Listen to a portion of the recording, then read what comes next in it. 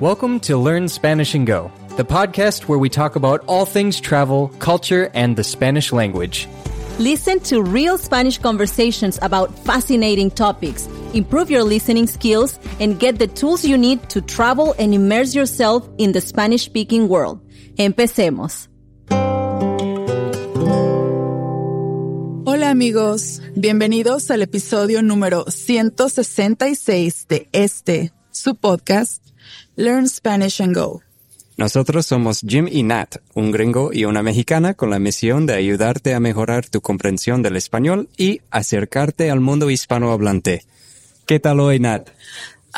Muy bien, estoy muy bien. ¿Y tú? Muy bien, gracias. Pues, como ya escuchaste, Mai no está en este episodio, pero estás escuchando una voz familiar si has estado escuchando el podcast por mucho tiempo, porque Nat era invitada en el episodio 98 del podcast. Así es, ya es mi tercera experiencia en el podcast. Sí, porque también nos ayudaste con una sección del breakdown, ¿verdad? Sí, así es. Es el segundo episodio normal y la tercera vez si cuentas el breakdown section. Y muchas gracias, estoy muy feliz de estar aquí con ustedes en el podcast. Pues gracias a ti. Nos echas la mano con muchas cosas, especialmente con el podcast, pero más recientemente con los retiros de inmersión del español también. Sí, una experiencia súper bonita. Ha sido increíble conocer a tantas personas y poder ver, pues, otra parte de Spanish and Go, estar cerca de los estudiantes. Sí, normalmente estás checando los correos electrónicos y hablas con toda la gente que viene con nosotros en los retiros y también la gente que tiene preguntas sobre la membresía y cosas así. Así que si nos has mandado un correo electrónico, probablemente has hablado con Nat antes. Sí, me encanta poder ponerle cara a las personas con las que he tenido una conversación vía correo electrónico.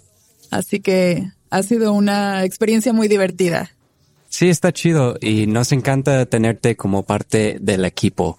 Pero bueno, antes de empezar, hay que mencionar que pues Mai no está simplemente porque está lidiando con algunas cosas de la salud. No te preocupes, está bien, está mejorando. Tal vez en un futuro hablamos sobre lo que pasó, pero de verdad no te preocupes, ella está muy bien, solo está descansando. Y hoy vamos a hablar sobre un tema bastante interesante que escuchamos todo el tiempo en los grupos de expatriados, en los grupos de Facebook y pues en donde la gente está para planear sus vidas fuera de Estados Unidos, ¿no? Así es. El día de hoy estamos hablando sobre el término de expat e inmigrante. ¿Cuáles son las diferencias, las similitudes? ¿Quiénes se consideran a sí mismos como expatriados y quiénes como inmigrantes? Sí, es un tema medio controversial porque algunos piensan que el término expatriado o expat es solo para la gente rica o la gente blanca de Estados Unidos o de Canadá. Y hay otros que dicen que es un término aparte de inmigrante que tiene otras connotaciones. Así es. Bueno, para mí es algo relativamente nuevo. Tal vez expatriado me sonaría como alguien que a la fuerza tuvo que abandonar su país o algo así como alguien que corrieron o que echaron de su patria, pero no es así. ¿O como para razones políticas, dices? Algo así. Ok, sí. Bueno, sí, vamos a explorar estas definiciones ahorita, pero también quiero mencionar que si escuchas otros ruidos durante este episodio es que estamos grabando en una cafetería aquí en Comala. Es tal vez el lugar más callado que pudimos encontrar, así que pues estás escuchando un poco de México al mismo tiempo que escuchas este episodio. Pero bueno, Nat, ¿por qué no empezamos? ¿Qué significa expat? Bueno, expat viene del latín ex, que significa fuera de, y patria, que es el país o lugar en el que se ha nacido o al que se pertenece por vínculos históricos o jurídicos. En el diccionario, expat el término es expatriado. Es válido para referirse específicamente a las personas que salen de su país para vivir en otro. Ok, entonces pues ya mencionamos esto, ¿no? Que expatriado es la palabra completa, pero mucha gente la corta y simplemente dicen expat. Expat, así es. Pero en español, ¿se escucha expatriado? Expatriado, no tanto. Como te decía, para mí es algo como relativamente nuevo. No lo escuché de otra persona en México. Lo escuché de extranjeros. Entonces, creo que no es un término común para nosotros. Ok.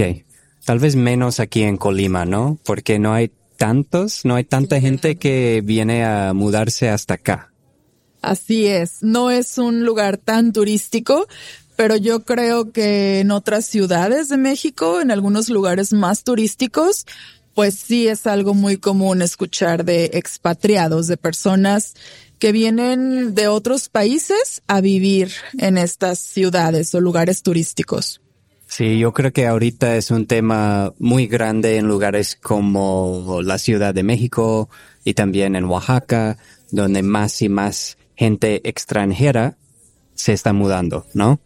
Así es, en Ajijic, en San Miguel de Allende, Puerto Vallarta, la Riviera Maya. Sí, de hecho yo creo que grabamos otro episodio sobre esto, mencionando, pues sí, la gentrificación, ¿no? Uh-huh. ¿Cuál episodio fue eso? Sí, fue el episodio 126, Gringos gentrificando México.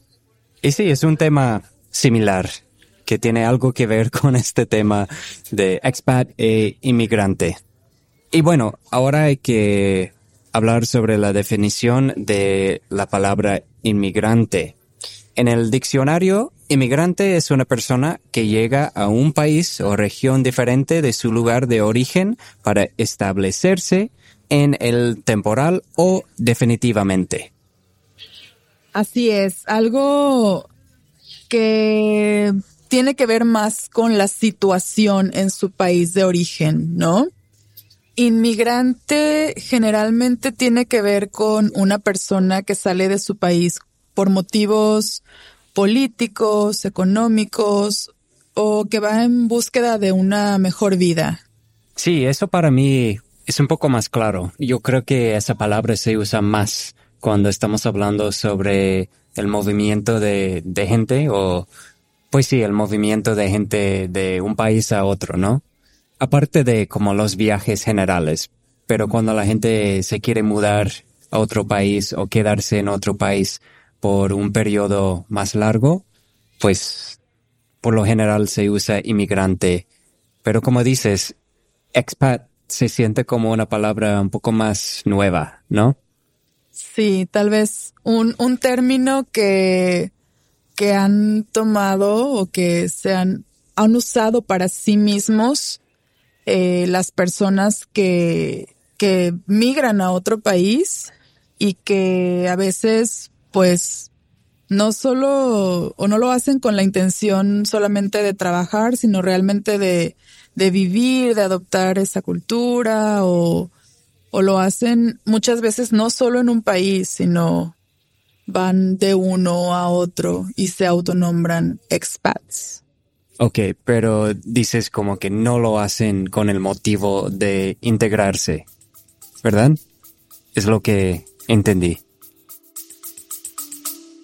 Let's take a quick break. Ahorita regresamos. Bloody FM presents Hometown Ghost Stories, a paranormal podcast that investigates a new town every week, bringing you all the hauntings, from haunted houses to castles, bridges to asylums, wandering spirits to demons. Over 100 episodes covering different towns all over the world. Tune in to Hometown Ghost Stories live on YouTube every Tuesday night at 9 p.m. Eastern or on any podcast platform and find out if your hometown is haunted. Pues tal vez algunos, no todos. Creo que hay personas que sí tienen la intención de integrarse, pero hay otros que solamente lo hacen como un viaje tal vez más largo. Sí, vacaciones más largas. Así es.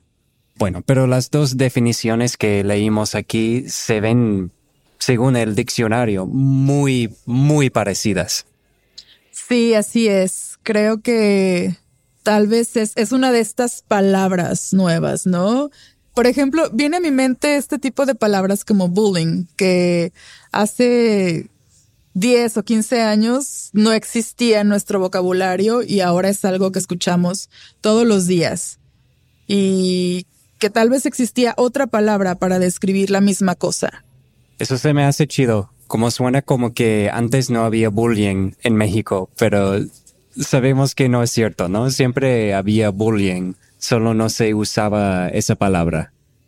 Claro, o sea, tal vez existía otra, simplemente ahora no puedo pensar en qué palabra era, pero ¿sí me entiendes? Es como lo mismo, pero simplemente un concepto que se creó, una palabra que se adoptó para esa cosa. Ok.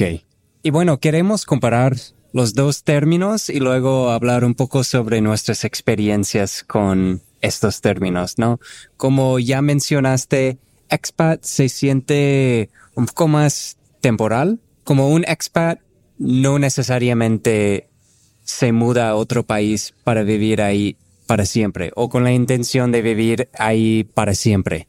Sí, creo que tal vez el concepto de expat tiene más como la libertad de volver a su país en el momento que quiera, ¿no? O sea, como ya se cansó de la vida en ese nuevo lugar, en cualquier momento puede regresar a su país. Creo que no es el caso con muchos inmigrantes. Sí, muchos inmigrantes van a otro país con la intención de mover todas sus vidas a otro lugar y no tienen otros planes de mudarse otra vez después de haber mudado a otro país, su país nuevo, ¿no?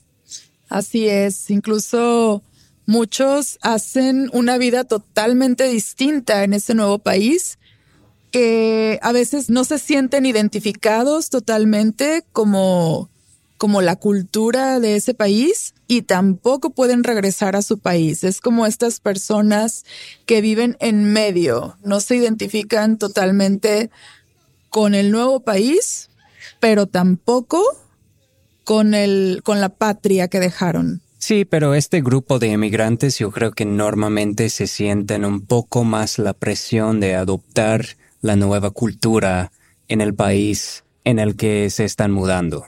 ¿Tú crees? Pues al menos más que los expats. Sí, claro, totalmente. Los inmigrantes van con la idea de trabajar, de ser exitoso en este país, ¿no? Muchas veces es como quieren mostrar a esa vida que dejaron o a esas personas que dejaron atrás que realmente tenían un motivo para mudarse de país. Claro, pero hay mucha gente que dice que estos dos términos aplican a la misma gente. Existe el argumento que estamos hablando sobre la misma persona, que básicamente una persona que se muda a otro país es un inmigrante, no importa. Y yo creo que ahí está la controversia. ¿Es expat una palabra que solo se usa para personas de ciertos países o clases sociales? Yo creo que ahí está la pregunta. Claro, pues como decía aquí, ¿no? Muchas veces es como si es una persona rica o blanca o de cierto país, se le considera como expat. Y cuando viene de un país que está en guerra o un país pobre, se le llama inmigrante. ¿Será cierto? Pues hay mucha gente hablando sobre esto Es también por eso que decidimos grabar este episodio, pero hubo un artículo que publicaron en el Wall Street Journal que habla de esto. Así es. En el artículo dice, chinos se mudan al oeste a trabajar en Wall Street, mientras que los americanos buscan oportunidades de negocios en China. Algunas llegadas son descritas como expats, otras como inmigrantes, otras simplemente como migrantes. Depende de la clase social, el país de origen y el estatus económico. Pero en la mayoría de los casos la nomenclatura está desactualizada, arraigada en una época en que los viajes implicaban un boleto de ida en un barco de vapor. Una interpretación más actual del término expat tiene que ver más con el privilegio. Los expats son libres de moverse entre países y culturas. Privilegios no ofrecidos a quienes son considerados inmigrantes o trabajadores migrantes. Tal vez eso es lo que significa expat en la actualidad. No un extranjero ni un peregrino, sino alguien que vive entre mundos. Pues estoy de acuerdo con lo que dicen aquí en el Wall Street Journal. Yo creo que puede aplicarse a cualquier persona de cualquier país que se muda porque quiere, no porque tiene que. Tal vez tiene los recursos para poder hacerlo, pero no tiene que hacerlo, no tiene que mudarse a otro país. Claro, pero la mayoría de estas personas, ¿de dónde vienen? Pues sí, los países más ricos, ¿verdad? Claro. Bueno, ¿qué opinas tú, Nat? ¿Cuál es tu experiencia con estas palabras? ¿Qué opinas? ¿Los expats normalmente son gente blanca de Estados Unidos? Bueno, no sé si tiene tanto que ver con la raza o la nacionalidad, pero sí creo que tiene que ver tal vez un poco con el privilegio de poder vivir en donde quieras, o tal vez con las facilidades que te brinda eso, ¿no? Lo veo con muchos expatriados aquí en México. No todos son de Estados Unidos, no todos son blancos, pero sí son personas que han tenido una educación muy buena, que tal vez tienen la posibilidad de trabajar desde cualquier lugar del mundo y pues eligen México. ¿Y dirías que normalmente los mexicanos que se mudan de México a Estados Unidos son más bien inmigrantes? Bueno, igual, no todos, la mayoría igual.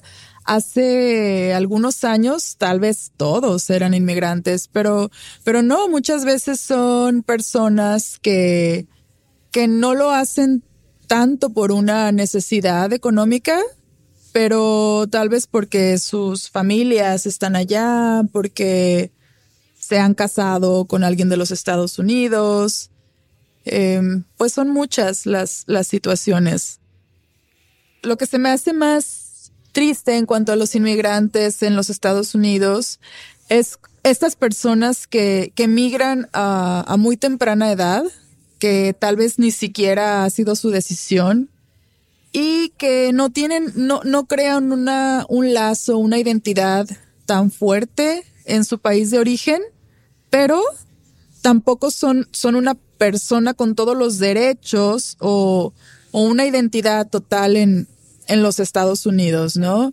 No sé si este concepto de dreamer que existe, que son personas que no pueden tener todos los privilegios de un estadounidense, pero ya no se identifican como mexicanos. Sí, como los niños que se mudan con sus familias, no porque fue la decisión del niño, pero porque sus familias los llevaron a Estados Unidos a una temprana edad.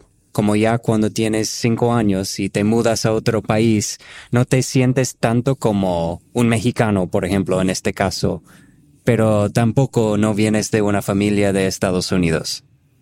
Y es difícil tener esa identidad como que te mereces ahí en Estados Unidos, aunque has vivido casi toda tu vida ahí, ¿no? Yo tengo amigos que se mudaron a Estados Unidos de México cuando tenían 7 u 8 años y no tienen los derechos de como sacar una licencia para manejar o un pasaporte estadounidense porque pues técnicamente no son estadounidenses porque no nacieron ahí y no vienen de familias de Estados Unidos.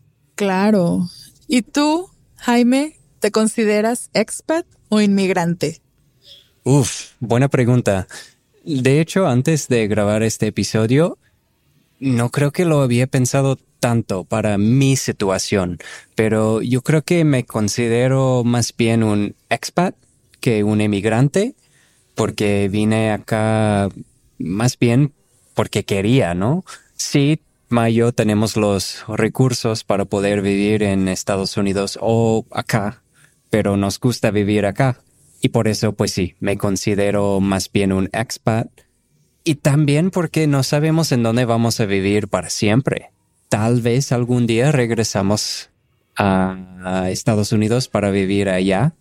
O tal vez en otro país, tal vez en Ecuador, porque nos encanta tanto. Cuenca. Sí, a Cuenca. Sí, bueno, pues en tu caso sí creo que lo que mejor te describe como expat es justo eso, ¿no? Que tratas de aprender de la cultura del lugar donde vives, el idioma, sus costumbres, y no estás como todo el tiempo como comparando o queriendo decir, mi país es mejor o mi cultura es mejor. Pues sí, hacemos muchas comparaciones, pero no para decir que, pues sí, que Estados Unidos es mejor o México es mejor, porque los dos tienen sus pros y sus contras. Sí, sus ventajas y desventajas. Así es.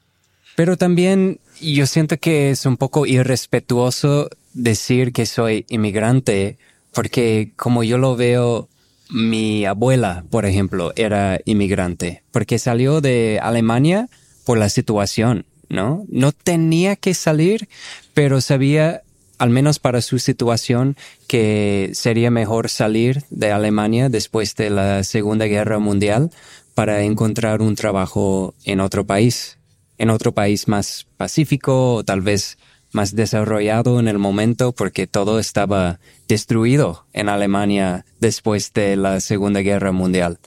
Sí, claro, no siempre es que tengas que hacerlo o que sea como tu última opción el migrar, pero sí lo hacen o lo hace la gente para buscar una vida mejor. Sí, y creo que hay un espacio para tener varias palabras que describen cosas diferentes, ¿no?